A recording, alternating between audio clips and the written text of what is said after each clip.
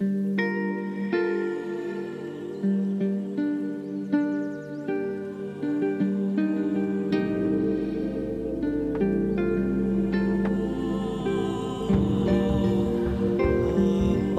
to Evidence-Based Crunch. I'm your host, Emily Gold, looking at all things parenting from a science and spiritual lens. This episode is introducing solids after the time of exclusive breastfeeding or formula feeding. Sometimes we use the term weaning, which is the UK term for weaning. Which means introducing food. It doesn't mean stopping breast milk or formula completely. This usually happens at around 6 months, though we're going to talk about different times. This is not going to be about feeding older children, though we will do a topic on that too. I might need to have a therapist or something here when we do that. That is a stressful topic for me, but we will talk about it. But this is specifically about feeding babies. We did an early podcast on nursing and feeding babies formula. This is sort of that next step. Introducing solids. I always like to check in with my biases. In my family, we did baby-led weaning for both babies. For my first baby, we did this for all of the cited reasons that I am going to discuss. For my second baby, this is so cliche, I did this because I'm lazy and it was just easier to do baby-led weaning. I will say personally, baby food, mushed up baby food, sort of grosses me out. I can't really explain it. It's just a thing for me. And while I am generally an anxious person, I've talked about that in a lot of my episodes. For me, this wasn't a source of anxiety. I know that this can be a topic of a lot of anxiety for lots of other parents, but for me, I was like, I heard about baby-led weaning, sounds great, we're going to do it. All of that said, I definitely know that food is complicated and that you can have a complicated relationship with food. I myself have a complicated relationship with food. I have a history of eating disorder and disordered eating, and that can definitely play into feeding your children. Food is also cultural. So whenever we're feeding our children, there's all these questions of culture and tradition, and there's also questions of safety. So just to step back now, what is baby-led weaning? Maybe you've never heard this before, maybe you have. So like I said, when we use the word weaning, it's using solids, not stopping nursing. What does baby-led mean? It means that babies are feeding themselves. They are not having spoons or forks or anything else put in their mouth. They're taking the food themselves. Food is prepared in a way to be safe for baby, but it's not pureed. To implement baby-led weaning the way that it is sort of official by baby-led weaning, baby needs to be 6 months or older. Baby needs to be able to sit unsupported. Baby needs to have head control so they can hold their head upright and steady. Baby can reach and grab, so baby is able to pick up objects and easily bring them into their mouth. And interest, babies is mouthing for food or leaning for food.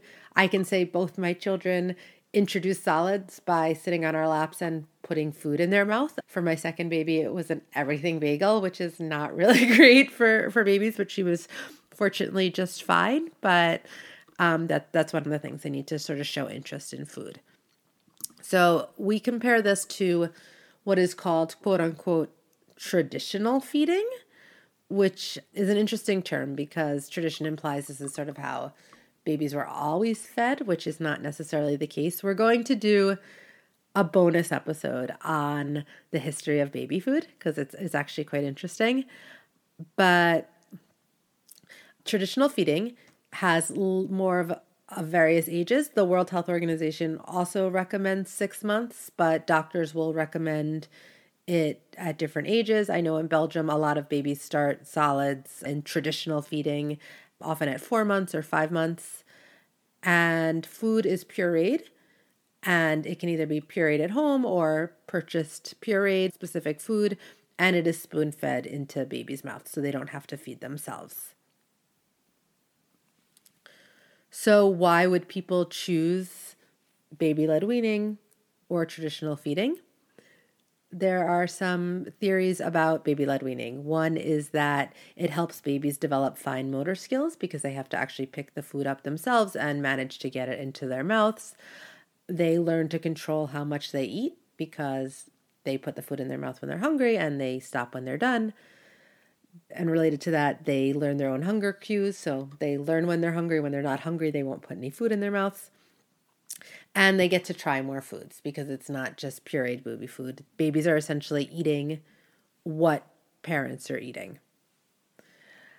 So those are a lot of the reasons that people choose baby-led weaning. It's sort of what first drew my interest to it. But I will say that doing research beforehand and then coming back to it for this episode, I couldn't find any actual hard evidence on any of these claims. I've seen it in a lot of books, but it's not actually backed up by any research.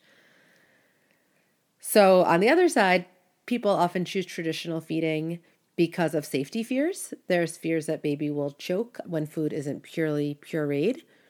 And I actually couldn't find any evidence of this either. I couldn't find any evidence that baby-led weaning was actually less safe than traditional feeding. Some people also don't like baby-led weaning because it is messy. And I don't have scientific evidence for that, but I can definitely speak for my own house that that is definitely true. Baby-led weaning is easier if you have a dog that will find their new favorite spot under your baby's chair, but it's definitely messy. And if you're already feeling overwhelmed by mess or mess is a big stress trigger for you, that's definitely something to keep in mind. So, like I said, for me, this was definitely one of my crunchy decisions. It wasn't based on the evidence of reading a lot of scientific literature, but it was something that appealed to me. I said earlier in the episode that food and eating are really personal and really cultural. For me, I knew I didn't want to be forcing food into my children's mouths. I liked the idea of giving them lots of choices. I didn't like the idea of obsessing over food. So often with traditional feeding, especially with very little babies, you're being very specific about what food's being introduced when. You're measuring they're getting this much food this day, this many grams. I didn't want to be weighing food. We already have a messy house even before we had babies, but now I have a great excuse with 2 kids. So that was not going to be a big issue for me. We have a dog, so we have at least a little bit of cleanup help with the food. And I've always really liked sharing food. So to me, that's a really nice thing to be able to do that with my children. So for others, I know that just knowing that their baby is fed is really important. That can be a trauma response. We talked about that in the episode on trauma response. So if knowing that your baby is full is really important, then baby-led weaning is not always great because you're not measuring how much they're eating. And sometimes it looks like they're eating nothing. If mess is triggering for you, I know I had a friend who was like, how can you do this? It would just drive me crazy. Baby-led weaning might not be great for you. They will have food all over themselves and all over, and even not so close to their chairs sometimes. The choking fears aren't proven, but for some people, having anything that's not completely solid in babies' mouths when they don't have teeth to fully chew can seem scary. So that's totally fair. So another thing for me personally, I found baby-led weaning easier because it was like one less thing I had to remember to bring. I still sometimes leave the house without a diaper bag, and my second baby is 18 months. So I've been needing a diaper bag. My first one was 2 when he was potty trained. So like almost 4 years. And I still sometimes, if it's not on the stroller, I don't remember it. So having to also remember food would have been one more thing. With baby-led weaning, we would just get something at the restaurant and make it acceptable for our babies.